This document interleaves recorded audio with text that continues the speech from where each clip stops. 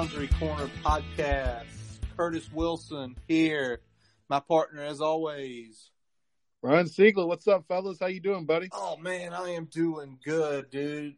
Taking some time off at the end of this week, so did not work today. Sipping on a little water. No alcohol for me tonight. I don't know why. For some reason, I don't work. I get a miserable headache, and I can't have a little cocktail with my with our podcast today. How about you? Yeah, usually we're rolling drinks pretty good here. So, this week I've been back in class. Started the summer session, so I had Tuesday and then I had tonight. I just wrapped up about 20 minutes ago. So I'm finishing the night with what I call the rich man, poor man. So I've got the 12-ounce bomber of Richmond Lager, shout out Hardywood. And then I've got the 16-ounce tall boy of Hams. So gonna roll with the bomber first, and then I'll finish it off with the Hams. Awesome, dude. That sounds like some college stuff right there, right? Go get a nice 6-pack and then finish it off with like a Natty or a Beast to get going for the night. Oh yeah. It's like I've got just enough money to spoil myself a little bit here. What am I gonna do?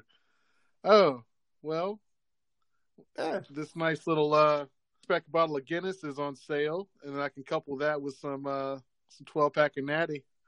Let's let that ride for tonight. Let's go, dude.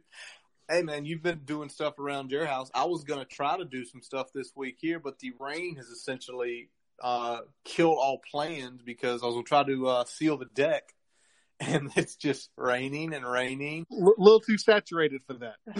I mean, like, when I took these days off a couple weeks ago, like, my thought was, oh, this will be good. I could get the deck sealant, wife at home, we can work around her schedule, I can get it done. But nope, that ain't happening this weekend. So I don't know when that's going to happen. Since last time we talked, I've been to actually a few places like a Living Human Being, Home Depot, Trader Joe's, BJ's, kind of feeling a little more normal. Maybe that's a way to say it. I saw you had some Hurleys. Did you guys had friends there over? Did you guys go out somewhere the other night? Yeah, so we grabbed some wings. We got a couple other apps and things of that nature. So we grabbed that, headed over to a park, kicked it for a little bit. It was the first official day that Virginia was kind of opening back up. So we were in Henrico and kind of threw down some wings on some buffalo cheese tots, and they were pretty solid. And then tonight I had some fajitas from the Patron. And we got Sarah got some nachos, and Wyatt got his quesadilla. So it's been a good run here for us on scooping up some solid food, even though we're still doing the curbside dance so far. How about you? Well, we had neighbors came up Saturday. We got Hurleys. They made some daiquiris, had some beers in the cul-de-sac. Kids rode around on their on their trikes and other little toys, and Jack rode his bike around. It is funny you mentioned the quesadilla is like that. That's the official kid food if you go to a Mexican establishment, right? Oh, absolutely. Yeah, it's definitely the go-to. Like, Wyatt's weird. He doesn't even mess around with like chicken or anything. He just wants straight cheese quesadilla and lets it ride. Yeah, same with both of the boys. Although wife, when we make them at home, like we did here tonight, she slips chicken, steak, beef, whatever we have, and occasionally we get what's in this? Everything. Eat it. It's good for you. It's good for you. You're getting some bones here. All right. Well, guys, today on the episode, we're going to dive into something that has been long going between me and Brian, an NCAA draft. But before we tackle that, and literally, I mean tackle that, this was similar to the Rushmore thing. It was an undertaking, guys. It was an undertaking. But we got some hokey headlines here. First, the good news. Jalen Jones, the 6'1", 185 wideout out of Thomas Jefferson here in the RVA, committed last Friday. It's a little bit more special when those folks from the 804 commit to Virginia Tech. It just hits a little bit different. I was big time excited when I saw that coming out. I was like, oh yeah. because I think he's going to do some special things for us. I think he's got kind of an under the radar talent right now. Reminds me a lot of Cam. So I think we're going to see some good things from him in the future. I don't think he's necessarily a day one contributor, but I think long term he's going to pay some dividends for us. Oh, absolutely. And that Thomas Jefferson program, and give head coach PJ Adams all the credit in the world. Probably when we first moved here, about the same time frame. They were bad, and now they are a respectable program. Something he mentioned, and I can't remember if it was with Mark Davis or Lane Gassadante, but they interviewed him, and he talked about sticking it out at Thomas Jefferson because Adams was not there when he showed up. They were not a good program. Kind of tells you that kid's kind of made out of something different when you hear that. So that makes me extra excited. And then you hear the Cam comparisons. You see the body types. You see some of the catches. I mean, he led basically the Central region, the greater part of the RVA in receptions and yards. So, I really think that's no small feat, man. I mean, you're playing against solid teams here in this region. So I think I'm kind of with you. I don't know if he's a day one contributor, but I think a couple years in, I think he definitely could become definitely a player with what we're running right now. I agree with that. And like you said, with the sticking it out with TJ, I mean, so many of the city kids that have a lot of talent end up, fudging their zip code, so they end up playing for Hermitage or Highland Springs or Varina instead of one of the city schools. So seeing a kid like him, stick it out, do the right thing, and go out there and shine. I mean, that says a lot about his character and says a lot about his willingness to, not take the easy way there, as it were. Absolutely. Well, Brian, let's just talk about the elephant in the room. 10 days ago when me and you talked, Demetrius Davis had decommitted. Just the way it seemed, he needed to check out some other options. Said he was planning on making official visits, and then lo and behold, last weekend, minutes after the Jalen Jones announcement, mind you, minutes. There was an announcement that he was committing on Sunday at 11, and when everything came down, Curtis, where did he end up? Auburn. Let's talk about what happened the day before that, though. There was a Instagram post with a top 3 released. Guess who was not in that top 3? Auburn. Guess who was not in the previous top 6 he released right after he decommitted? Auburn. So we got a little bait and switch situation going on here where pretty much everyone knew where he was going, it seemed like, between the crystal balls on 247 and all of the board speculation. Yeah. And then he tried to pull what seemed like a little bit of an okie doke late to try to, I guess, maybe obfuscate the situation. So it seemed like it came out of the blue. It didn't. Nah, because we said it last time. Something changed in the last month leading up to this, and then all of a sudden you get radio silence and you get a decommitment, and now you get a surprise commitment to a school he didn't even list in any of these top schools that he was focusing on. So that says to me that something was going on, and for whatever reason they didn't want eyes on the Auburn program until everything came down, whether it was to bring in an element of surprise or whether it was to hurt us or hurt another team. It's hard to tell what the actual motivation for it was here. That part was ridiculous but redeemable. Now, what wasn't redeemable was some of the comments that were made after the commitment, and I'll let Curtis take those and expand upon them here, because I know he was in his pocket there about him. Well, it got me, when he said the stuff about, I want to play SEC football, I want to be part of one of the bigger programs. Cool. We, as Virginia Tech fans, me, you, the majority of people we know say, yep, Auburn's last 10 years has been a much better football program. They are We will the best advocate conference. otherwise, but we understand where you're coming from. Understand where you're coming from. That's cool. But then it was really two things. One was Tech wanted me to come in right away and play. Whoa, wait a second, dude. We have 3 highly rated guys already here. Yeah. Well, hold on. So that doesn't seem to bear out, common sense like most of us have. And then, and then he talked about I'd rather sit behind Bo Nix, and it's just like, wait a second. Bo Nix is essentially in the same realm with the guys that we have. So let's not go that direction. But the one that probably set people off the most was the academic thing. And it doesn't take a rocket scientist to do 3 minutes worth of research on Google. Also, and know in general that Virginia Tech is a superior academic institution to Auburn. Auburn's 104. Tech's somewhere like 30. So, that really set people off. And some people are trying to say, oh, they just misquoted him. He was talking about the academic support. And it's like, I checked Sam Spiegelman's article a couple times, and he has not retracted it. He has not updated it.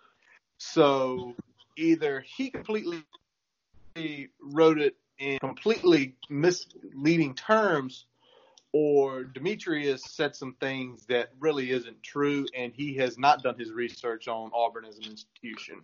Either he completely used the wrong words to convey his meaning, or he doesn't understand what he's talking about.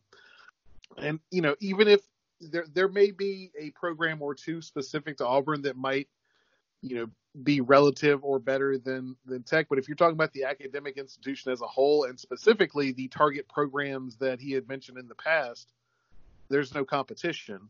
Yeah. So that raises some eyebrows. It seemed like an unnecessary troll on the way out of the good fortunes of the Hokie fandom there. So it was unnecessary in my opinion. It didn't need to be said. Nothing. Everyone understood Auburn is a better football program in terms of what it can do right for him. Yep.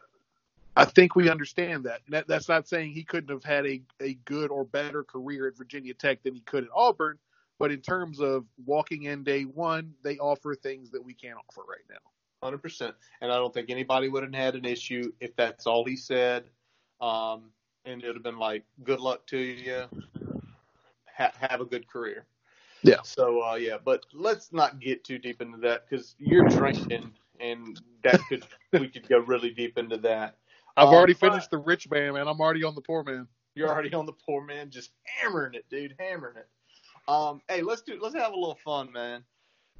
Some things came up this week, chatting, things on Twitter, and let's go with the top 3 chain sub spots for you, Brian. Let's go 3, 2, 1. Start with your 3, and I'll hit with mine. All right, 3, Penn Station. Penn Station is the winner in this category because they put pizza sauce on the cheesesteak, and they've got fries. And if you like a cold, refreshing beverage in the summertime, they've got a pretty banging homemade lemonade. What about you? 3 for me is Potbelly. Okay. Very big fan of Potbelly since they opened pretty local here the last few years. Both good hot and cold subs have an awesome chip brand. But the one thing that sets it off for me is, dude, that little pickled hot pepper thing they have, it's just like so money. It's like, can I have 2 of those to go on my sub? I appreciate it. Man, I know about you and the peppers, man. I remember some trips you used to make at the office back in the day. You would always load up on the peppers. So I know that you are a pepper connoisseur. I like peppers, dude, I'll be straight up. As a family, we buy bell peppers either 3 or 6 every week. So I love peppers. All right, what's your 2? 2, I'm going to go. It's a toss up here. I'm going to go Firehouse. Firehouse. I'm going to go. Probably Hook and Ladder is going to be the go-to. What about you at number 2? Dude, I'm Firehouse as well, and I think the reason is it's a bigger sub than Potbelly, but they're hot and cold match. They have good, like, I believe they're Reuben. I've had several times. Excellent Reuben for a chain restaurant. And but they have the cold options too. So Yeah. I'm with you on Firehouse. What's the other one? The Engineer, I think, is the one that has the brisket and the Yes, pastrami. I think you're right about that. Yeah, but just a really good sub. Just every, like, the ingredients and everything. It's they're my two. Now, Okay. I have a feeling 2 and 1 are going to be the exact same for me and you. Just thinking here. What's one? Number 1, Jersey Mike's. And it's not a question. People. Nah, I've got 2 go-tos. I've got the number 9 if I want something cold, and I've got the Big Kahuna if I'm going for something hot. Agreed on the Big Kahuna, but I love the Can Crow. The Can Crow special. That's my go-to with the cold. But I think Jersey is Mike's. The reason they're one is if you just want like a good cold cut sub, man, they pile it, and they're very simplistic with their ingredients, and it's good. The bread tastes great. They put enough meat and cheese on there where you feel like you're taking a sandwich. And then the same with the Big Kahuna with those jalapenos, baby. Oh, now let's just put it out here to those listening. Subway is not acceptable in a top 3. Yeah, I've got no problem with you putting Subway somewhere, but it's not a top 3. It really shouldn't be a top 5. But depending on your locality and your exposure, I can see where a Subway might make a top 5. But I mean, if you've been anywhere that has at least 4 sub shops, you should not have Subway in your top 3.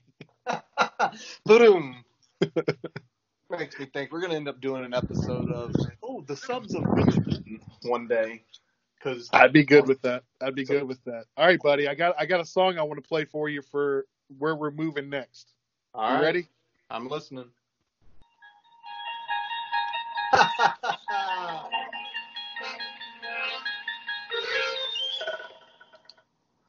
All right, guys. We're entering a world where the NCAA has a draft. Picture, if you will. Got to do my best Rod here. Picture, if you will. Rod Sterling, baby. So this has been like kind of floated in several podcasts of yesteryear, but we figured, since we're in a quarantine right now, we got time on our hands, we can discuss it. We decided we were going to give the people what they want, and what the people want, I think, is a more equitable college football situation, something with more parity, at least more parity than we have.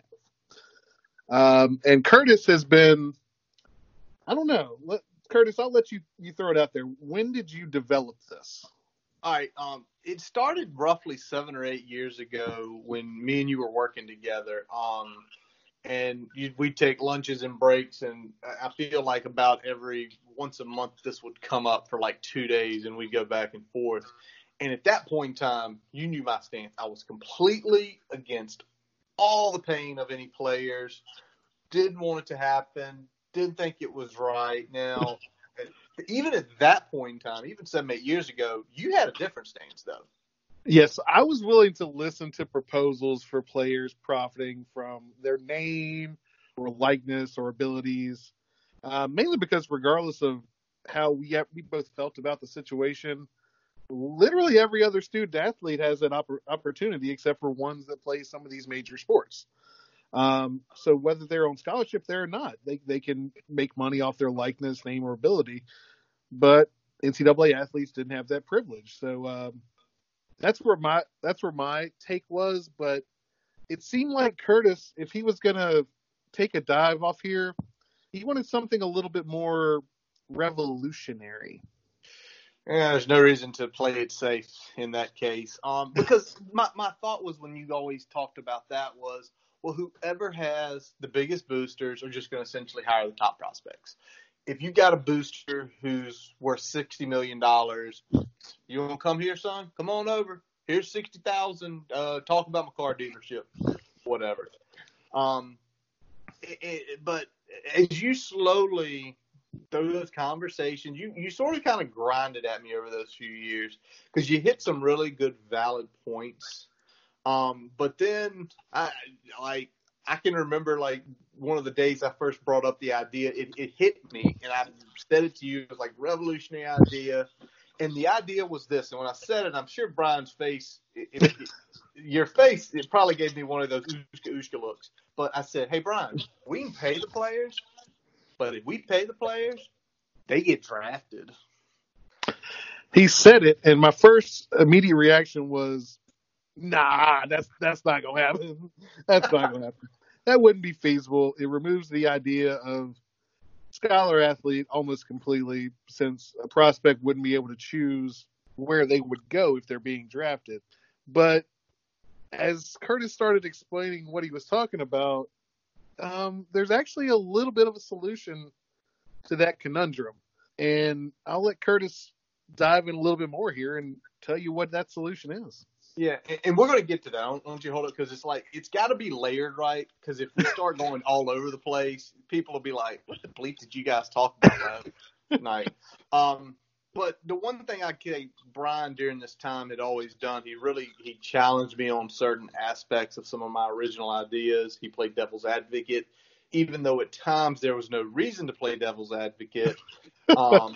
With so many of the ideas and points I'd come up with. So we'd be walking around on break, just chit-chatting, like, what about this? And you'd be like, poke, poke, poke. I'd be like, damn you. But I really appreciate it because it made me think more and more about this. And in reality, it really isn't just my piece. It's both of our pieces because without Brian being that devil's advocate, without essentially playing that person who, I'd come to the idea and say, here it is. What do you think? You poke the holes. I'd go back to the drawing board. It's really both of our dissertation on this type subject. Yeah, I was good at poking the holes. So, and then I'd send Curtis back in the lab and he'd come back at me. One solution would fill one hole and sometimes open another. Sometimes he'd seal it up good at least on one side of the ship. I wouldn't say that what we were about to present here is better than the current system, but I would argue it certainly is no worse and is more equitable. And if that's what we're shooting for, then this, might have some legs in a Twilight Zone. It is also, again, I think probably a complete pipe dream that we have fun with. And we thought we would let you in on some of this, this brain lab behavior Curtis is showing trying to fix college sports. Well, first of all, pipe dream hell.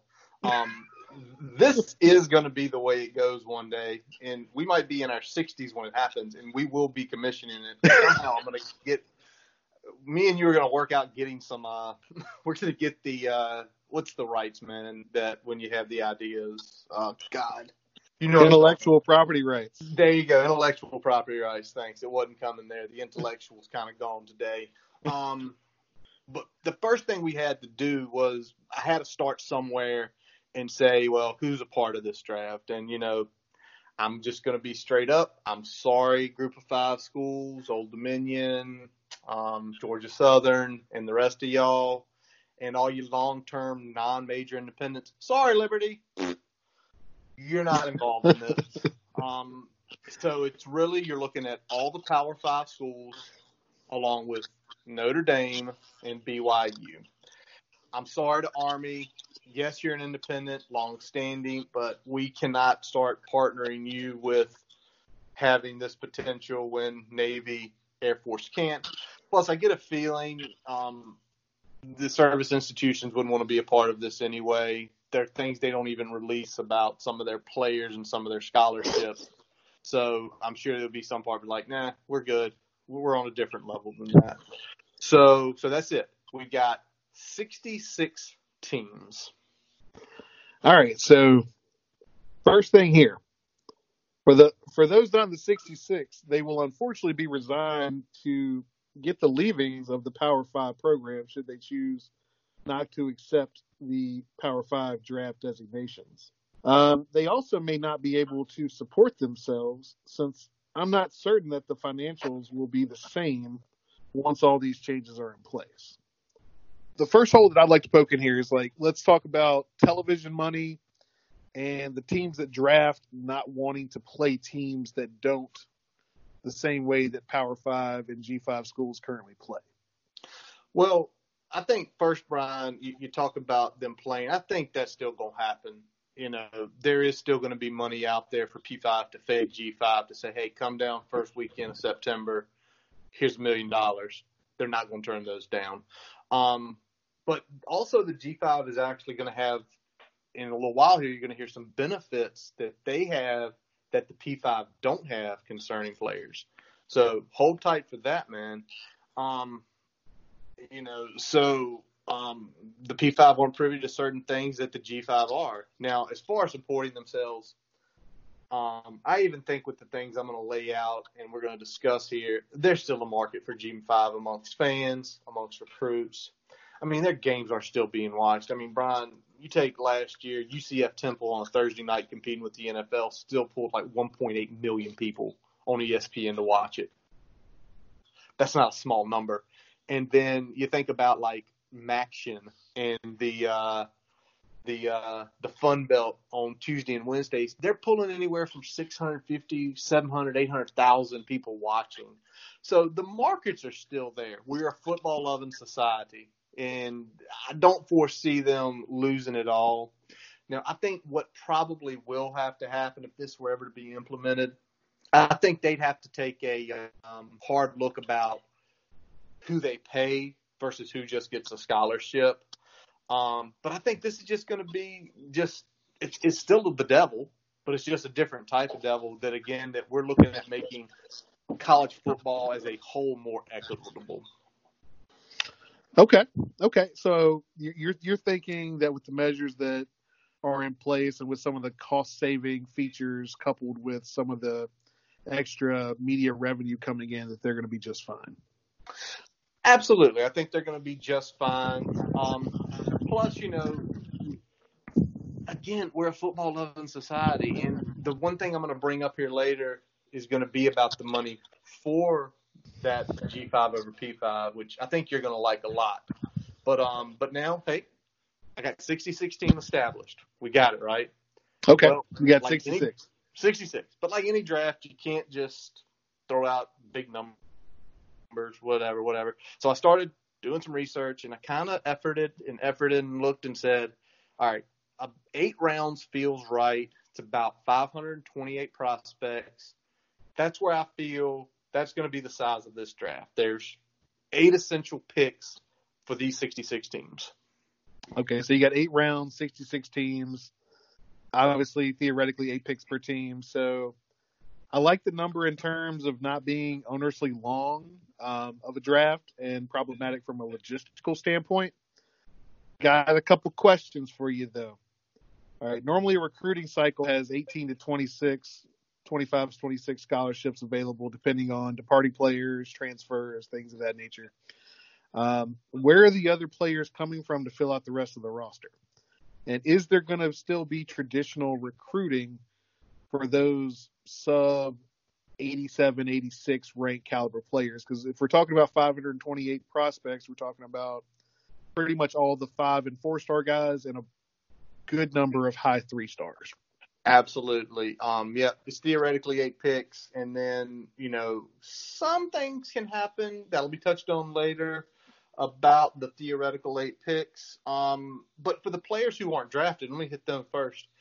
They're just going to be going through their normal recruiting process. For them, it's their decision where they want to play.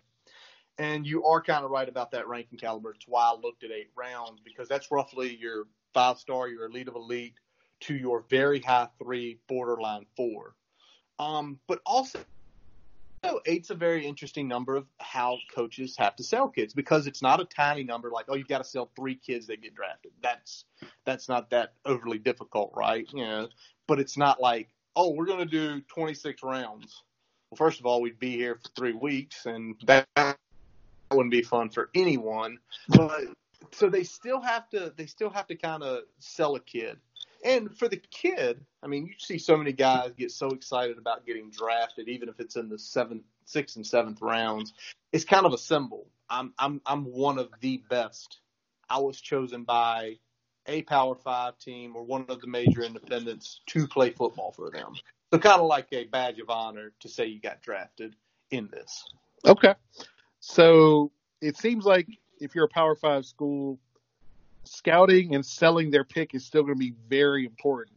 Because if it turns out, whether the recruiting turns sour or more tape reveals that they aren't who you thought you were, you don't exactly have the ability to pivot to like a high 3 or a low 4-star plan B like you would under current recruiting, because all those guys are already going to be on other teams.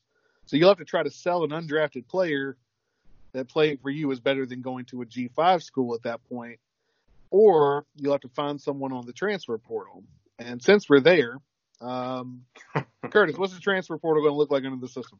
All right, hold on. Before I hit the transfer, I'm going to agree with you 100% on this. The scouting, how you sell your program, finding culture fits, they're still so important in doing this. But to your point, it kind of starts – this is where we're talking about the equitable. It starts leveling the playing field. That if a team doesn't have 3 tier 1 options at a positions, your scouts better be right about those lower guys, because that's where so many of the elites, the middle linebacker went down. What does that matter? They had the 3rd best middle linebacker in their recruiting class the year after he came in. It doesn't hurt them at all compared to a lot of players. It's to me why we look at this and you see that we've had a playoff for 6 years. Only 11 teams have went, Brian. Only 11 teams have went to that. So there's really no parity in it at all. For me, I'm all with the new transfer rules for those players. Now, there are going to be, we'll discuss it when we get to the financial part, there are some financial consequences when kids do choose to make that decision. It's going to be highlighted as we cover the salary portion of the conversation. Okay. So we've got the inherent benefits and the fact that you've still got to recruit under this system. All right, let's take a look at the draft itself. First, what type of draft are we having? Second, are there trades going to be allowed in this draft? And third, if they are going to be allowed, would it be a pick package or would players be involved? And fourth, what are the ramifications of drafting a player that won't play for your school, both for that player and for the school? And those are really all good, legitimate questions of how this goes. First of all, this is a completely lottery-style selection. And for the first year you do it, you would drop all 66 teams in, pick them up 1 through 66.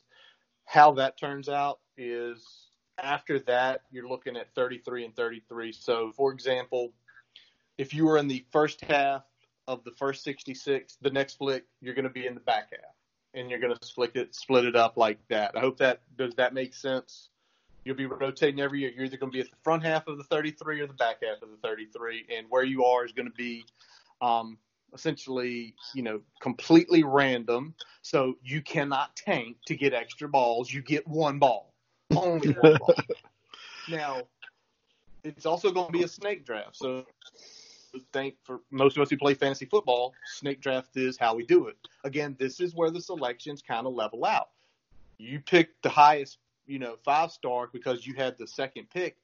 Well, now you're having to wait, what is that, close to almost 130 picks later? 100-plus picks, yeah. To make your second picks. So although those teams who are at the back half one year, they have that potential to get we're going to get maybe a top 60 and then a top 80 guy versus if you're picking up front, we're getting one of the elites. But now again, how we scout this guy is going to be kind of important.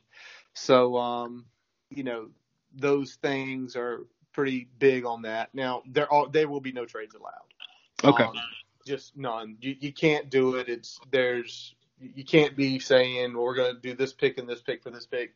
Nope. You're getting 8 players, whether you like it or not. Unless if you draft a player and they do not sign to play for you, they're going to have financial consequences. But I'm going to get to that later. But there are two things that can happen if they sign with one of the other 65 schools. First of all, that school will relinquish their pick in the next year's draft for the same round. So let's say your school of choice chooses a quarterback at 18. He doesn't want to play for you. I'm going to this school. Well, if that school chooses to sign him, guess what? You get their one pick the next year.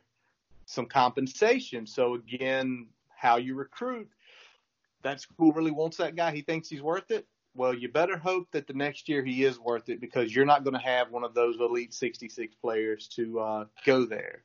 Now, here's kind of the downside of it, but good for the G5 schools.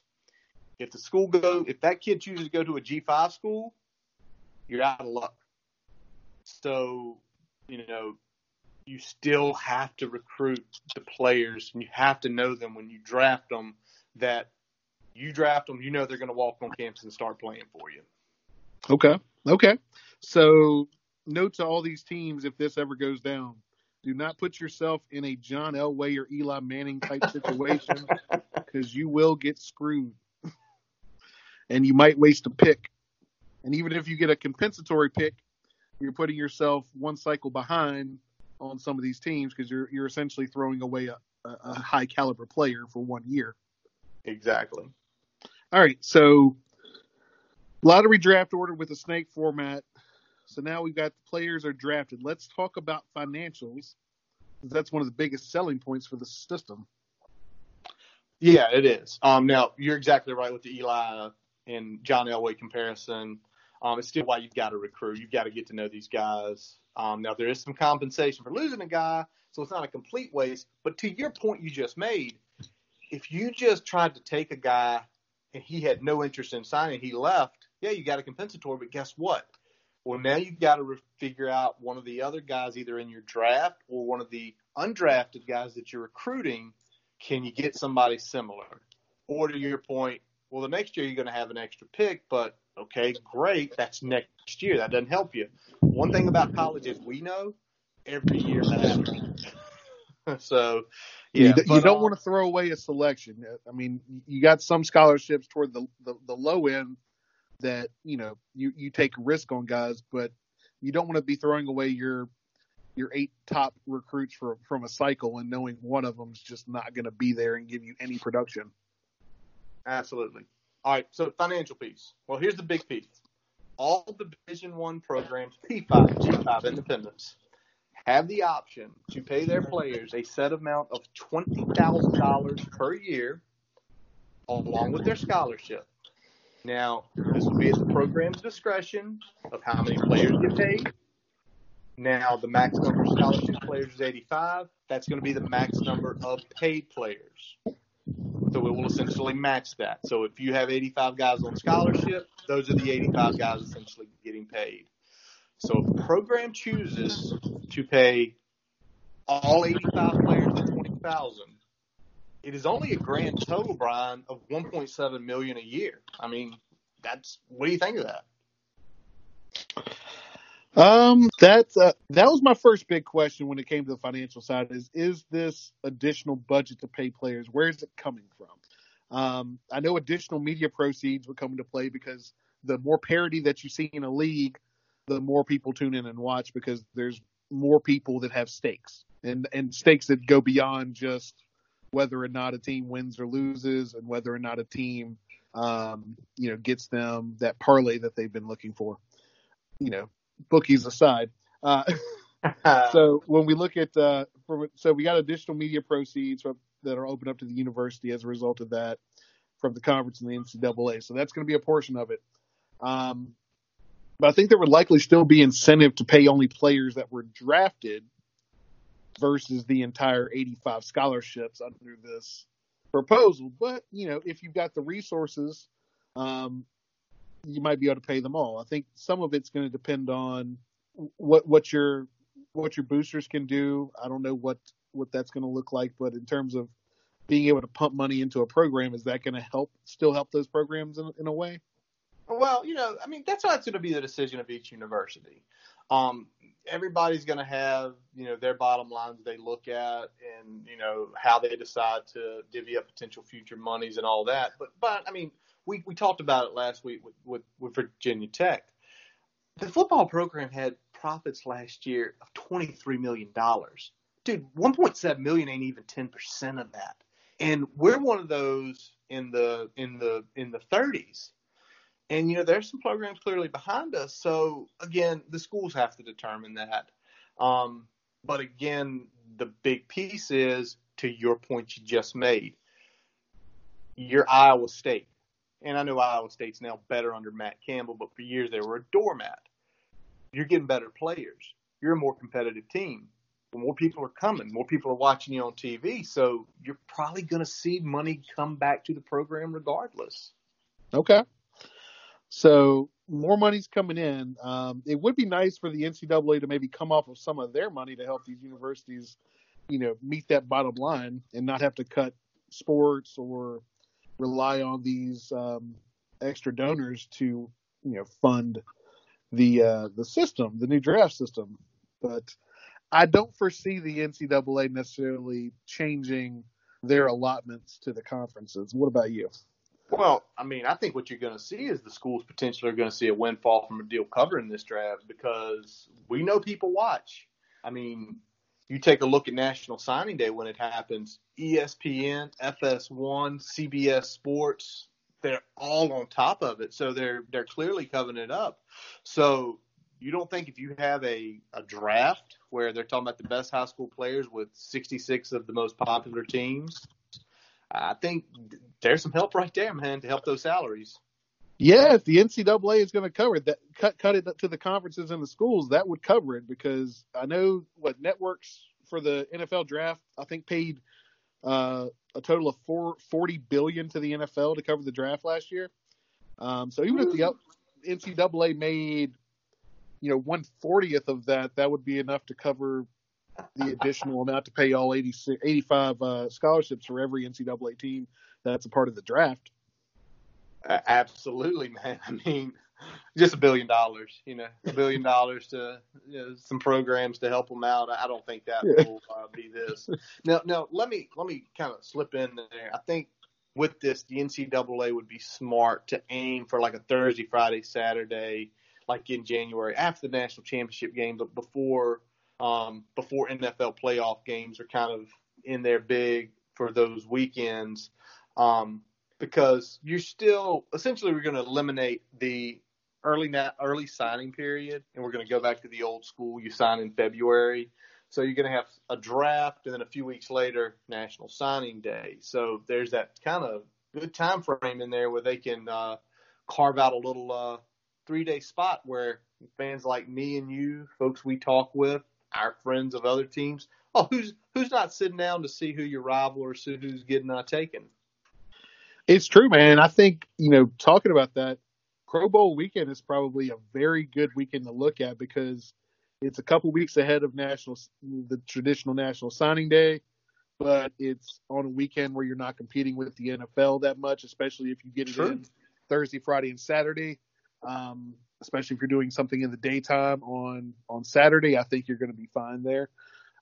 So I think Pro Bowl week could really turn into something that's about more than just, the guys that were good but aren't playing in the Super Bowl, playing an exhibition. No, dude, I love that idea, man, because if you really have it, you have so many Pro Bowlers there who could announce their picks for alma maters. And I know earlier, and we brought them up a couple times, you had some questions about the financial side. Well, we finally got here. We're through the draft, when it probably should take place, what type of draft it is, but we are now here. So we're talking about per athlete now. So we've kind of addressed the big picture financials. Yeah. Let's take a look at the individual, how it affects an individual student athlete. So you got the idea of paying $20K a year per athlete for up to 85 athletes per team. So since we're still at the draft portion and not after a student has enrolled, what happens financially should a student athlete choose not to enroll at their drafted school? All right, well, this is the biggest piece of financial for those athletes. If you choose not to play for the school that drafted them, but you choose one of the other 65 schools, that's a keep here, involved with the draft, you forfeit 3 years of salary. You essentially forfeit $60,000 worth of money. That's a lot of money. If you told me, Brian, if me and you were told each other, hey, if you go here, we'll give you $60,000 or we'll give you $20,000 a year to go to school here. Oh, okay, that's cool. But if you go over there, you're going to lose all that. Huh? But remember the one thing I told you about the G5 schools? They had some benefits. Well, if you get drafted and you don't want to go play there, but you go play at the G5 school, your ECUs, your UCFs, you don't lose that salary. So G5 schools probably going to be hiring some recruiters to go after some of those kids. Okay. So we're talking about another situation where, talking to kids are going to be crucial. Absolutely. It's going to be crucial, again, staying with them. Now, you asked about some transfer stuff earlier, too. I want to hit that real quick. It's going to be similar to transfer. If you transfer with the one-time exception, because I do like that a lot, to one of the other 65 schools, you do lose a year of your salary. Now, if you go to a G5 school, same way, you don't lose anything. Grad transfers, they're done with essentially the school they started with. They don't lose anything when they transfer. They keep that salary. So the bigger piece here is, you get drafted somewhere, you don't like it, but you don't want to lose that much money. I'm going to go here and get my $20,000 and then transfer where I want to go. Well, the dice rolls, Brian, when you start transferring, because it's like you're going to be behind people already. You're not going to know the chemistry of the team. You're going to have to learn the playbook. Is it worth $20,000 to go somewhere where maybe you think has more clout or maybe you think's a better situation? Okay, so it makes you think twice about clout chasing or going to these traditional NFL factories just for the sake of doing it versus sticking it out and showing what you can do on the field. Exactly. At a non-traditional school or a school that doesn't quite have that same level of clout. So piggybacking on that, so we're talking about G5, still has that option in there. But the biggest critique I have is, we talked about the draft funding and the $60,000 for the draft eligible schools. Who's funding the $60,000 should a player choose to go to G5? How many scholar athletes are they expected to be paid if they end up playing for G5?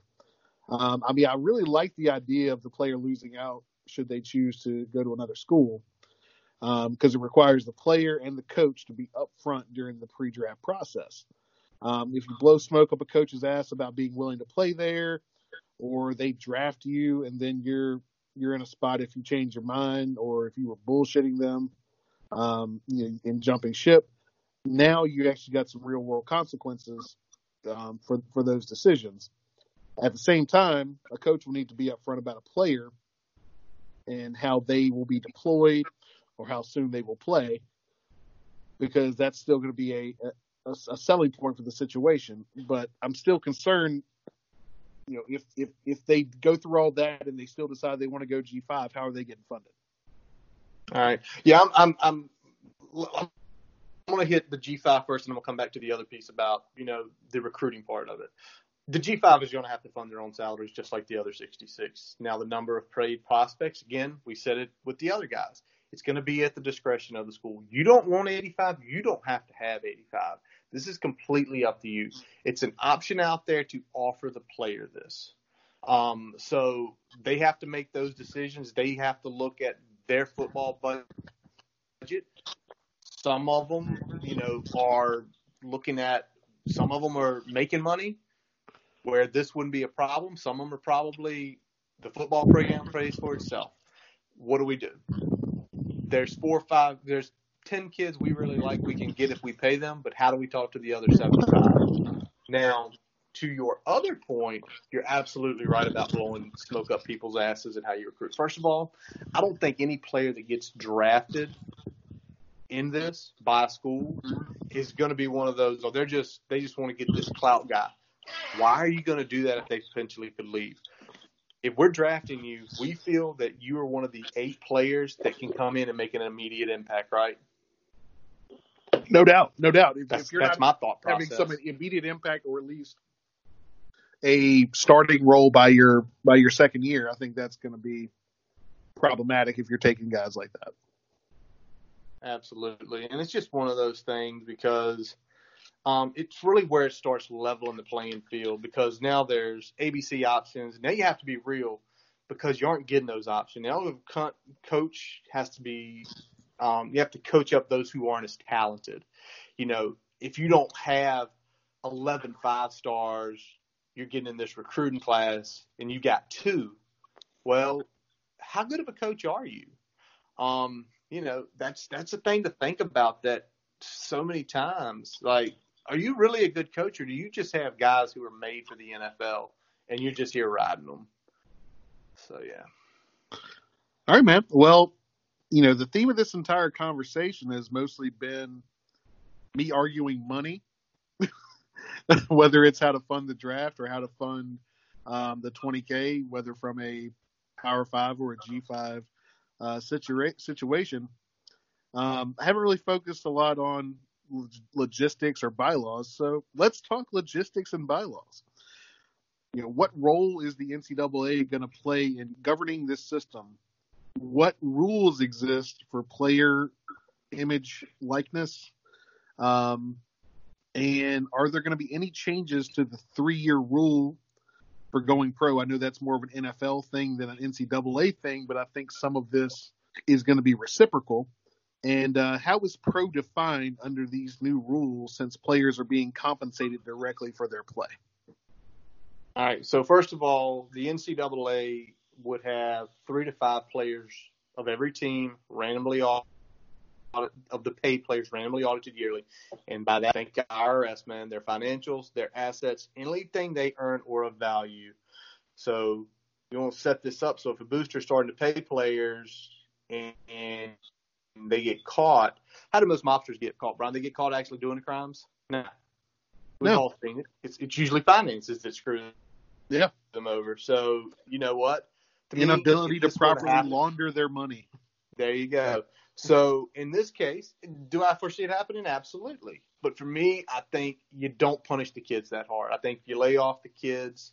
Again, they're somewhere between the ages of 17 and 22. They're young, you know, kind of unaware of this. To me, you crush the school that lets it happen, and you crush the boosters. And when I say crush the boosters, they don't allow to associate with the school. They can't be anywhere near that campus. They essentially get their pride and joy stripped that they're one of these guys that can walk and talk to all the players and get to know them and get the pictures and the autographs. Take it away from them. You want to see some boosters stop doing shit? That's how you stop them right there. Now, remove the clout. Remove the clout. Ding, ding. Now, I would like to see going forward what the NCAA's guidelines are going to be for the name, image, and likeness rule that's coming down. Just to see kind of, are they going to have a cap on that? I'm assuming they will.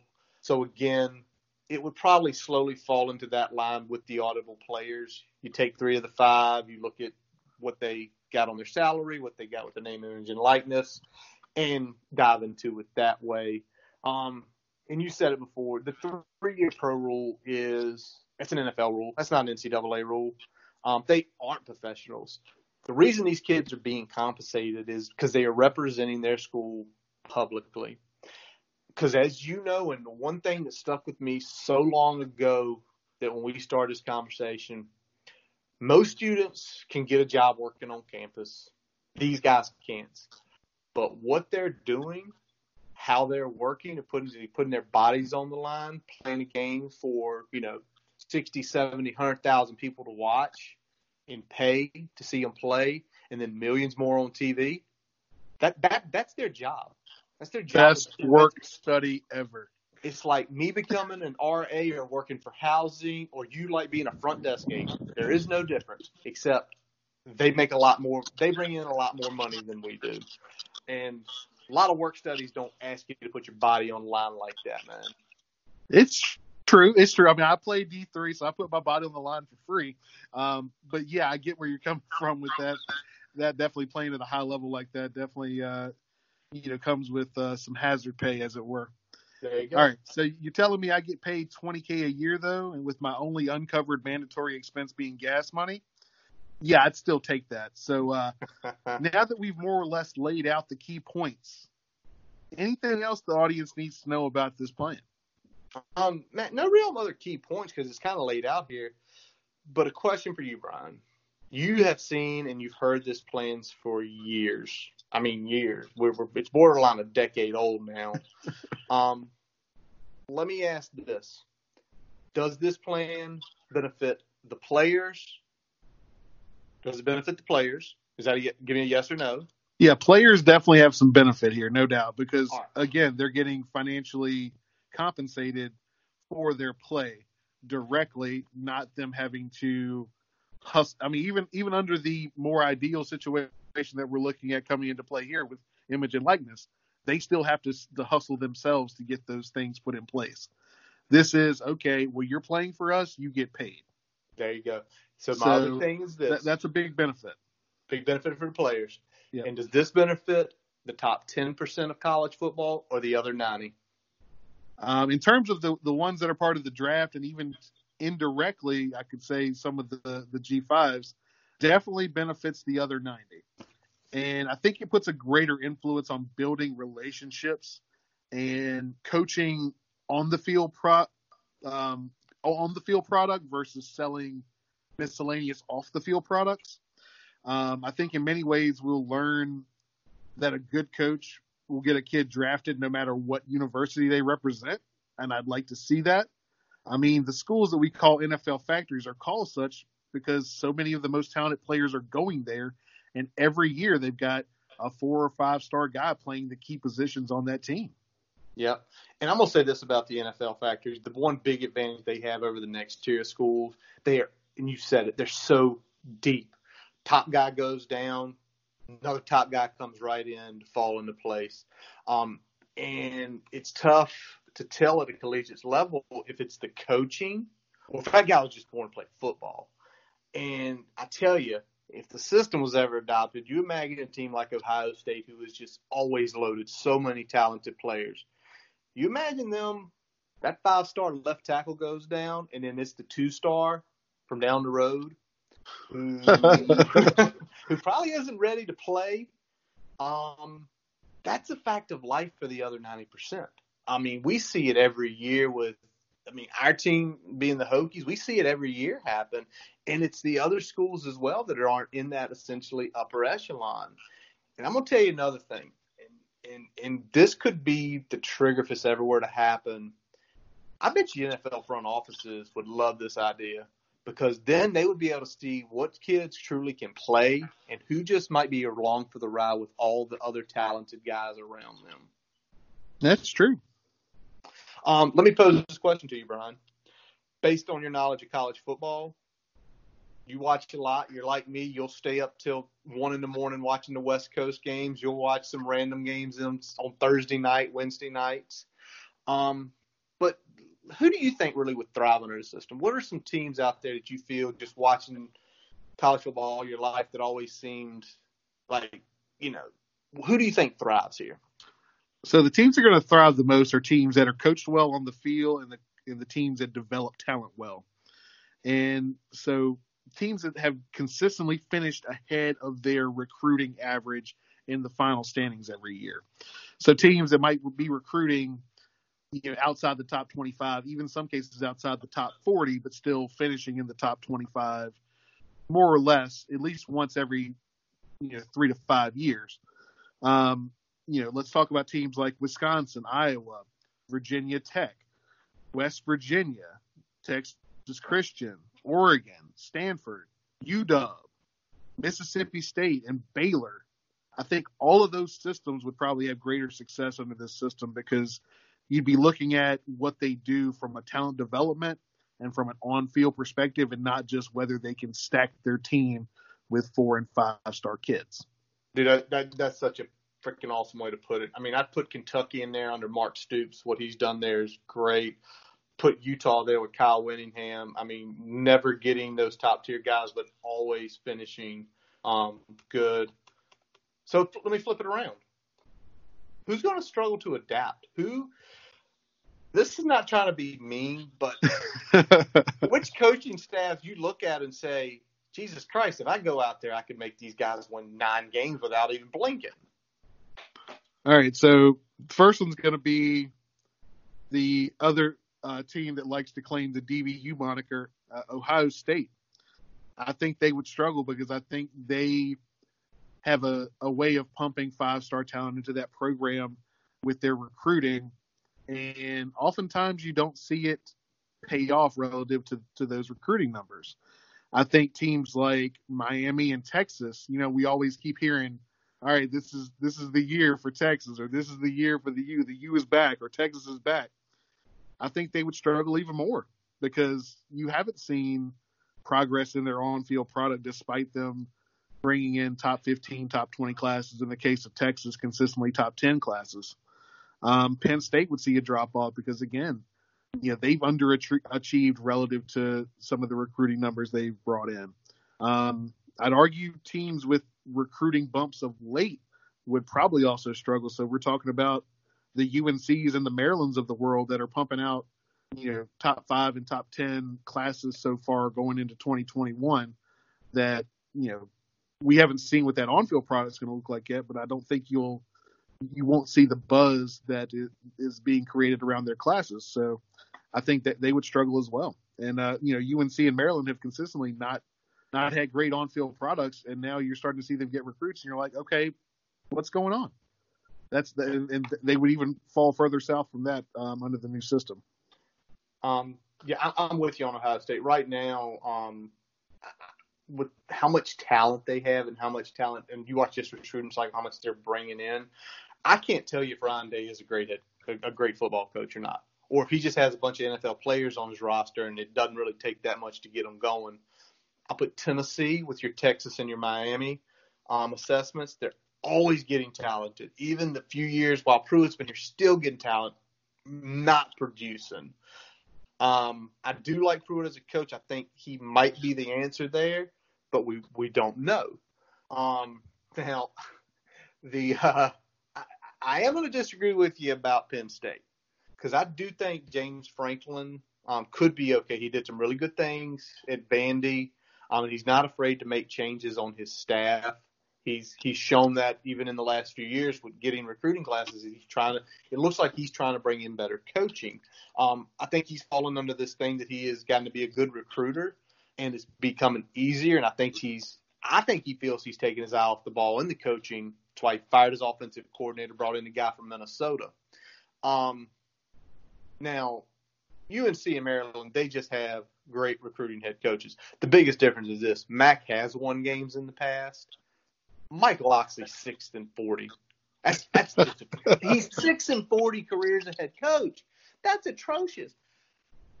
If I'm a kid's parent, I would just look and be like, hey, dude, how have you coached almost 50 games and you haven't even won 20 yet? Yeah.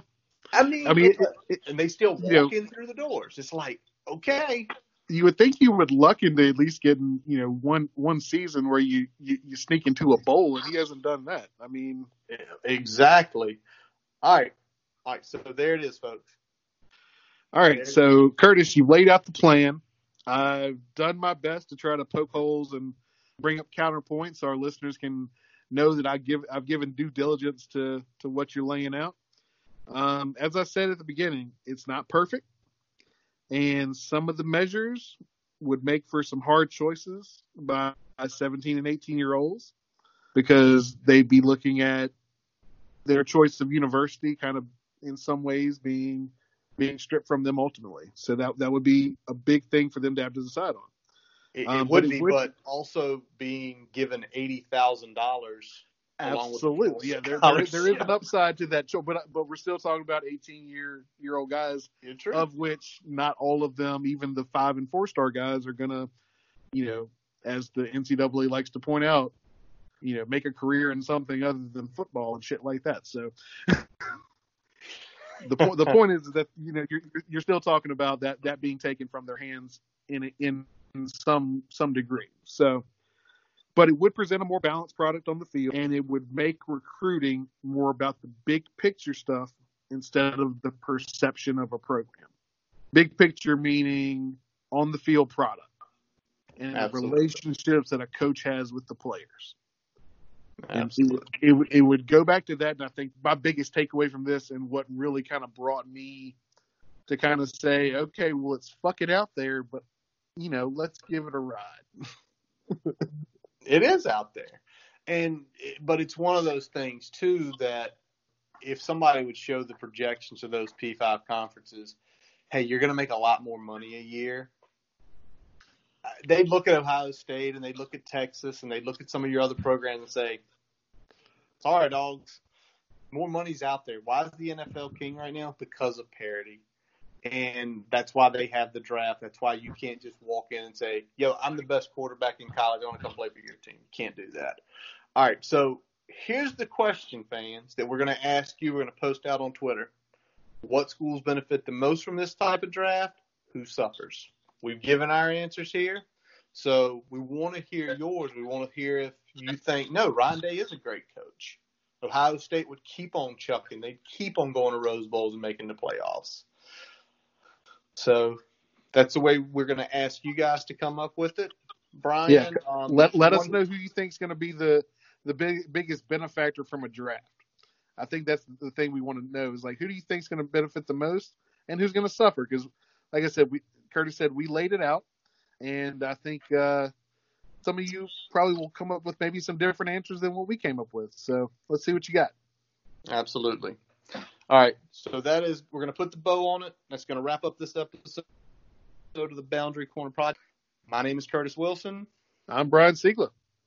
Follow the podcast on Twitter, Facebook. Subscribe for your podcast on your favorite source, including Spotify and Apple Podcasts. We always let our buddy Jason Long play us in, play us out. Catch him on Spotify and Apple Music. Thanks for listening. And as always, let's go. Hokies!